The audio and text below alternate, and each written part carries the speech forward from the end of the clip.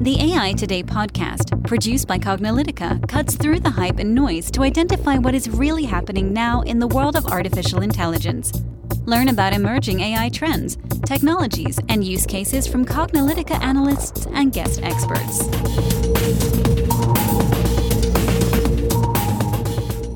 Hey, AI Today listeners. Want to dive deeper and get resources to drive your AI efforts further? We've put together a carefully curated collection of resources and tools handcrafted for you, our listeners, to expand your knowledge, dive deeper into the world of AI, and provide you with the essential resources you need.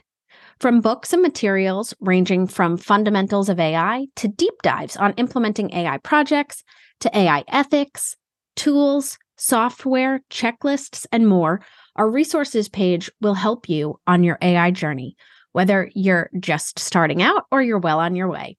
Check it out at aitoday.live/list. That's aitoday.live/LIST.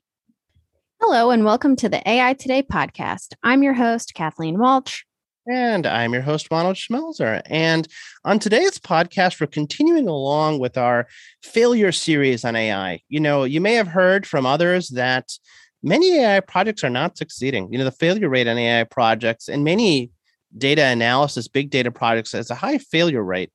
And as we've talked about in our other episodes in this series, this is episode, I think, 5 or so in this particular series, there are actually many reasons for these failures. It's not because, I guess AI is terrible, or I guess the products are really, crappy. It's like, no, actually good products. Hey, some of the best researchers in the world are working for some of these technology companies. So you cannot accuse these technology companies of having, all, smoke and mirrors. No, they really do. You can build some fantastic machine learning models with all these tools. So you can't blame the tools. You can't blame the technology. You can't blame the researchers. You can't blame the concept. So who can you blame when the AI projects fail? And oftentimes it's yourselves. And the reason for this failure has a lot of, this is now the 5th episode. So we got 5 out of 10 reasons why they fail. And past few, we've talked about data quality issues and data quantity issues, using application development methodologies for data projects. We've talked about issues around, just trying to understand the data and all that sort of stuff. But in this, we're going to talk about a different reason for this time around. The only reason why I bring all that as a highlight is that if this is the first episode you're listening to on this topic, we encourage you to go back and listen to some of our others on this topic. We're well over 4 seasons and now into our 5th season of AI Today, and we've talked to a lot of people about their AI successes. So if you want to hear about AI successes, you're not going to hear that in this podcast, but you will hear that in other episodes in our series. So I really do encourage you to go back and listen to them and subscribe so you can continue to hear both the successes and failures of AI in our AI Today podcast.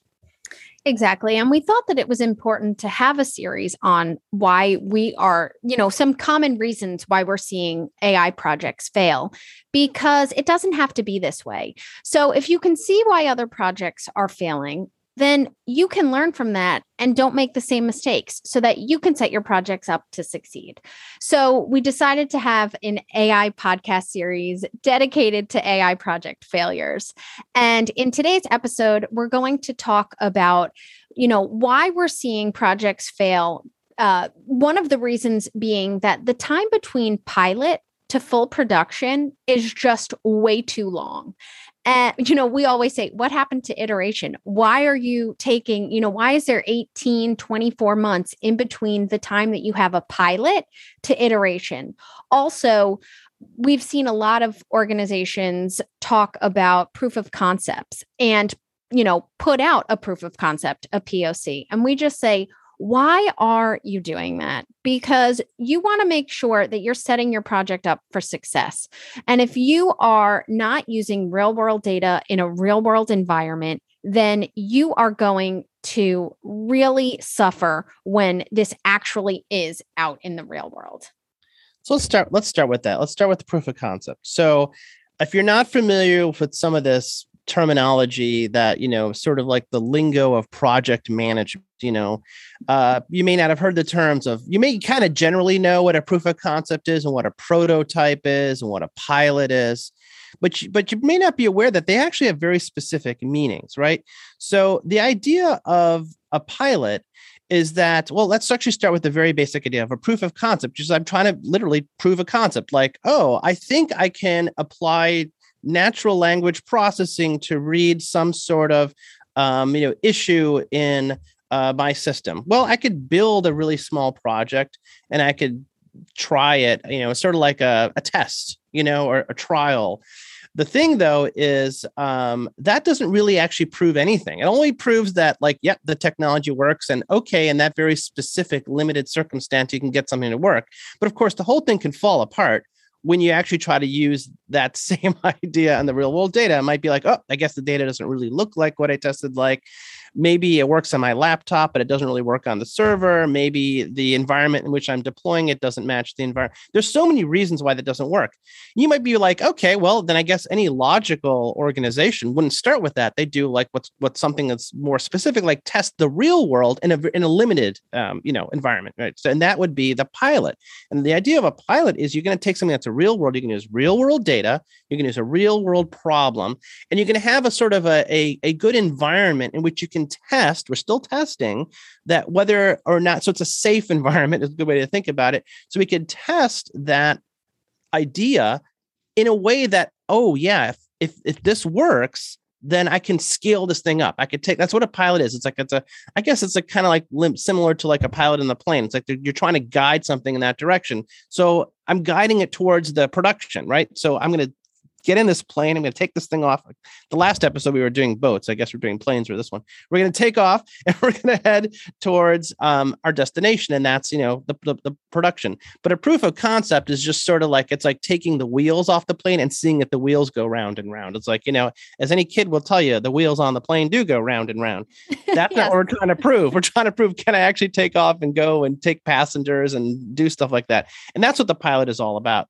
Surprisingly, so many people are taking proof of concepts in their projects. They're not, I don't understand how people can get millions and millions and millions of dollars for basically what are really proofs of concept that don't even use the real world scenario in which they're trying to prove has some value, right? Exactly. And so what we've seen is that, proof of concepts really are just meant to illustrate if it's possible. And so, of course, when you're in a very controlled environment with great data, a controlled system that you're working on that is not actually out in the real world where it's being tested and strained and, you're dealing with multiple different things, your proof of concept most likely will succeed because it's, a very controlled environment. But when you go to actually put it in the real world, this is where we start to see these proof of concepts fail. And, when you actually go to that pilot stage or full production, you're just like, why isn't this working? This worked so well in my little, proof of concept, very controlled environment. And we're like, well, that's exactly why, because this is the real world and you didn't test it on real world data with how, regular users are using this system, not somebody that's maybe, highly trained or built this and is, interested in, knows exactly how to do everything. Maybe it, has never seen bad data. So it doesn't know how to handle that because it had all of this nice data that you were using for it. So, there's many reasons why it can fail. And one example that we always talk about is autonomous vehicles. When you're in a controlled environment, it works really well, right? Like I'm on a track, there's no distractions, there's no balls that kids have accidentally kicked running into the middle of the street, no animals darting across the road. No cars suddenly, for whatever reason, stopping in front of me. You're in a nice, really controlled environment. And then suddenly you put it out in the real world and it does not understand how to go through a bridge where water is gushing over the side. It thinks that it's a wall and it will stop. Or it doesn't know how to handle maybe trucks next to it because it never had a truck next to it before. So you need to make sure, this is why when you run it in that kind of that lab, that controlled test environment, it doesn't see real world data. So it doesn't know how to actually behave. And this can happen for a number of different reasons. Yeah, so I think this is unfortunately an area in which AI projects actually might suffer much more so than, say, a typical application development project, because nobody needs a proof of concept for a website. It's like, Yeah, we we know what the website is. We know what it can do. We know what it can't do. And you go, when you build websites or applications, you don't think about first doing some sort of proof of concept. You start thinking, you may have a pilot. You may say, well, we're not going to roll out the website to everybody. Maybe we'll have a limited control environment for the application. But AI projects suffer this proof of concept issue to a high degree. And I think it's unfortunate because a lot of things that people are doing that are, like robotics, autonomous systems in particular, lots of autonomous systems, drone-based systems, even things like facial recognition. And those are a lot of things that work in those controlled environments, but don't work very well. I mean, let's just be honest, we don't have a level 5 autonomous vehicle that's approved for the road. The best we have is level 2, maybe level 3. Yeah, we got the Waymo things happening in very limited environments, but you can read story after story after story about how these are not really working very well. They only work in certain environments. They're not error proof. And it's like, you think about these things, and you're like, these would make great university projects, great research projects. This is something that Carnegie Mellon and MIT and like Harvard and Stanford and also lots of little schools, state schools and schools around the world in Singapore and in the United Kingdom and Japan, everywhere, Australia. These are great projects for research institutions, and should not be surprising that many of the people who are running AI at these major companies, Google, Facebook, Amazon, blah, blah, blah, come out of those research institutions and think very much in terms of the research. I'm trying to prove something that may be a great paper that may advance the technology. But the thing that's always missing in university projects is that you don't have the real world to basically go ahead and use that thing. That's never, maybe when you're done with the university project, there's like technology transfer, and then you try to sell it to license it to some organization, and then they have to deal with the problems of actually making it work in the real world. And as you know, technology transfer, maybe you don't know, are not always successful. What works in the university environment, sometimes like 8 times out of 10 does not work in the real world, but we suffer for this. And again, I always like to call out the leaders in this space because they're always held up to such a high standard. And I'm like, okay, Andrew Ng, Rodney Brooks, so many people who are like building robotics things and AI projects that work so well in the research environment and do not work in the real world because they're basically very expensive, highly glorified proof of concepts that have proved their concept in, say, medical imaging, doing stuff at Stanford Hospital, but do not actually work in the general world of radiology imagery, where the data is not the same and the machines are not the same, all that sort of stuff. Same thing, autonomous vehicles work in a highly controlled environment. They don't. Or these robots that were supposed to scan the store shelves in Walmart and Lowe's and all these places, they have to be taken out. Even Pepper, the robot used by SoftBank, has been discontinued because it just it doesn't actually really work the way that they want it to. It's not providing that return, which is actually a whole other podcast, but it's not really providing that return, right? Well, it was fun. I'm laughing because one of the feedbacks that was given from Pepper was that it was actually scaring customers. I'm like, that was the complete opposite effect of what they wanted Pepper to have. And so you do not want to, institute something that's actually scaring your customers, because at the end of the day, you want to keep your customers around. Also, for our listeners, I know that many of our listeners do attend our different AI focused communities that we run. So Ron and I run the AI in government community, and we also run the Data for AI community. And in one of our Data for AI sessions we had with United Health Group, they talked about how it's great that you can get these kids from universities that are doing data engineering projects, but they normally do them with this very controlled data set that actually really doesn't apply in the real world. And they go, wouldn't it be nice if they could do something where it was with data that you would typically see and actually gain some real world experience while in university, so that they can then translate that into an organization right away and not have as much, of a learning curve. There's reasons why, different companies don't want to share all of that data, but this just goes to show how, when you are doing something in a proof of concept, rather than in pilot or full production, it's, it can seem a lot easier than it actually is. A great example too is Pepper, where in a controlled environment, it was able to understand people. It was able to move around. The people that were training it probably thought Pepper was cute. It was this little robot that they had, really invested in. And then when you go and put it in a real world environment, it was deployed in a grocery store in the UK. You have much higher ceilings than you did in your controlled space. And Pepper had a difficult time hearing people. Also, as I mentioned, Pepper scared some of the customers. Not everybody is excited to see a little robot come up and approach them. So, because this wasn't actually tested in a pilot, none of these issues were realized until it was way too late. And now you've invested all this time and money and resources into this project and you don't want it to fail. So you kind of push forward with it, but really it is failing. And if you had just put this in a controlled environment, maybe released it in just a handful of stores or one particular market, you would have learned all of this and you would have been able to iterate on that and then been able to roll it out in full production with success, rather than roll it out with this major failure and then decide that you're going to 100% completely pull back. That really doesn't do much for anybody in the space. So these are, hopefully we have continued to show you with many different examples. Please don't do proof of concept. Please don't do prototypes. Start with a pilot. You're going to get actual real world feedback, and it's going to be in that, real world production environment. And what you learn there will be invaluable in order for you to continue to move forward and have project success. So if you're following a rational methodology, of course, we talk all the time about CPM-AI, which is the methodology for project management for AI projects based on CRISP-DM, over 20 plus years old.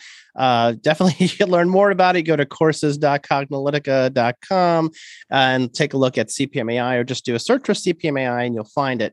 One of the things we talk about, if you're trying to get over this failure mode, right, which is unfortunately, as mentioned, very, very common in AI projects, even with great data, even if you solve data quality and data quantity issues, if the whole project is oriented towards a proof of concept, the first thing that you should be thinking about in your mind is, okay, proof of concept. Let's go back to university technology licensing success rates. What do we say? 80% chance of failure. You could have a 20% chance of success, but there's a high rate of failure, not because the project doesn't succeed with the proof of concept, but because the transfer doesn't work. That you're trying to once you try to transfer it into the real world, you hit all the real world problems and it doesn't work.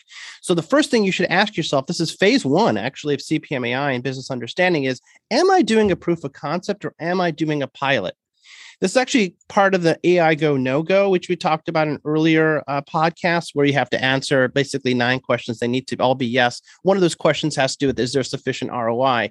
But it's sort of like a little bit of a sub question, which is like, are we doing a proof of concept? And you need to be honest with yourself. You need to be on, and it could be very, very hard to be honest, because there could be $50 million or $100 million behind that proof of concept. So I'm be like, I'm going to give you this money to solve this major problem. It could be a major problem. It could be healthcare. It could be personal safety. It could be cybersecurity. It could be, we're not saying that the problems are trivial. The problems may be significant, but this is actually where it matters even more. You might say to yourself, okay, you're giving me all this money to solve this really important problem, but I just want everybody to be upfront. This is still a proof of concept with an 80% chance of failure. Even if it works in the controlled environment, there is an 80% chance that the moment we try to apply this to the real situation, it'll fail. If everybody's still nodding their heads around and be like, okay, great, we're going to do a university research project, venture funded. Okay. Just like everybody's on the same page. And everybody's like, I hope they're all nodding their heads. But if you can, our dear listeners, try not to do the proof of concept. Can you say, well, is there a version of this? Maybe smaller. Maybe it doesn't solve global health issues. Maybe it solves a very, very small problem that we can actually do with the real world, and start with the real world pilot. Because then you'll still have other issues. Trust me, we have 10 podcasts here. There's 9 other reasons why your project may fail. But if you address all those issues, at the very least, you're not suffering from proof of conceptitis, and you're basically just a big glorified research project. And by the way, this is one of the major reasons why we've had these AI winters, because we've had these glorified AI research projects that just never managed to make it into production. And we just close the door on AI and we walk away, and we don't want to be doing that here. So that's sort of a little summary of what we have to say on that. Exactly. So hopefully, hopefully at this point you understand, please go straight to pilot. Don't do a proof of concept. If you must do a proof of concept, understand exactly what it is when you're going into it, reasons why it can fail. And if you decide that you're still going to move forward, okay, but at least you've had that discussion. So again, this is one of our reasons in our AI failure series. Hopefully we've been able to address it sufficiently for you and given you, reasons on how to actually move forward so that it is successful. As we always say, we are advocates of best practices methodologies. Please have a methodology that you are using. Make sure that it is documented. Make sure that it is not a methodology that it just is in someone's head. And, if that person leaves the team, then you're not able to get any of that knowledge with you because that person has gone. Make sure that it's documented, that they can, show you what it is and you're understanding it and everybody is on board.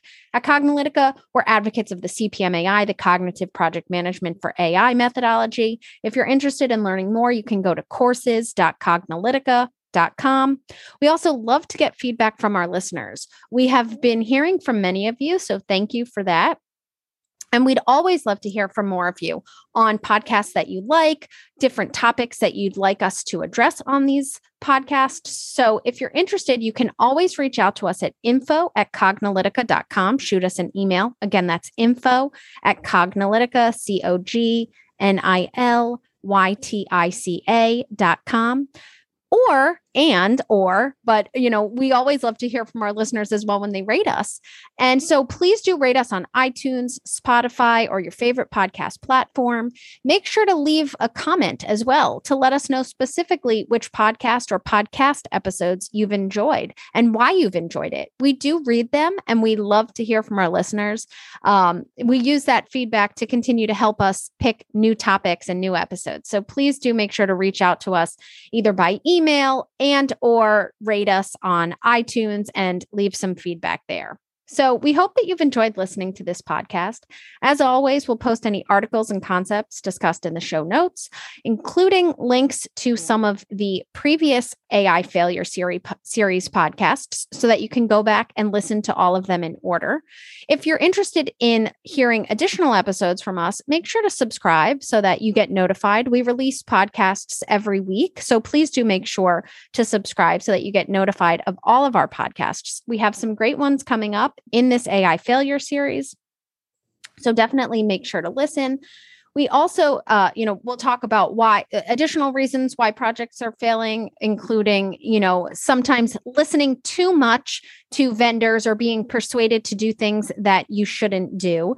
We'll also talk about lack of real world understanding and different reasons that we've seen. Also, we do have some podcast interviews coming up. We always enjoy talking to others in the space. So we have some interviews coming up with the commissioners of the National Security Commission, the NSCAI, and also Albert King, who is the CDO of the Scottish government, and others as well. So definitely make sure to subscribe so you can get all of those episodes. And that's a wrap for today. To download this episode, find additional episodes and transcripts, subscribe to our newsletter, and more, please visit our website at cognilytica.com. Join the discussion in between podcasts on the AI Today Facebook group, and make sure to join the Cognilytica Facebook page for updates on this and future podcasts. Also, subscribe to our podcast in iTunes, Google Play, and elsewhere to get notified of future episodes. Want to support this podcast and get your message out to our listeners? Then become a sponsor. We offer significant benefits for AI Today sponsors, including promotion in the podcast and landing page, and opportunities to be a guest on the AI Today show. For more information on sponsorship, visit the Cognilytica website and click on the podcast link. This sound recording and its contents is copyright by Cognilytica, all rights reserved. Music by Matsu Gravas. As always, thanks for listening to AI Today, and we'll catch you at the next podcast.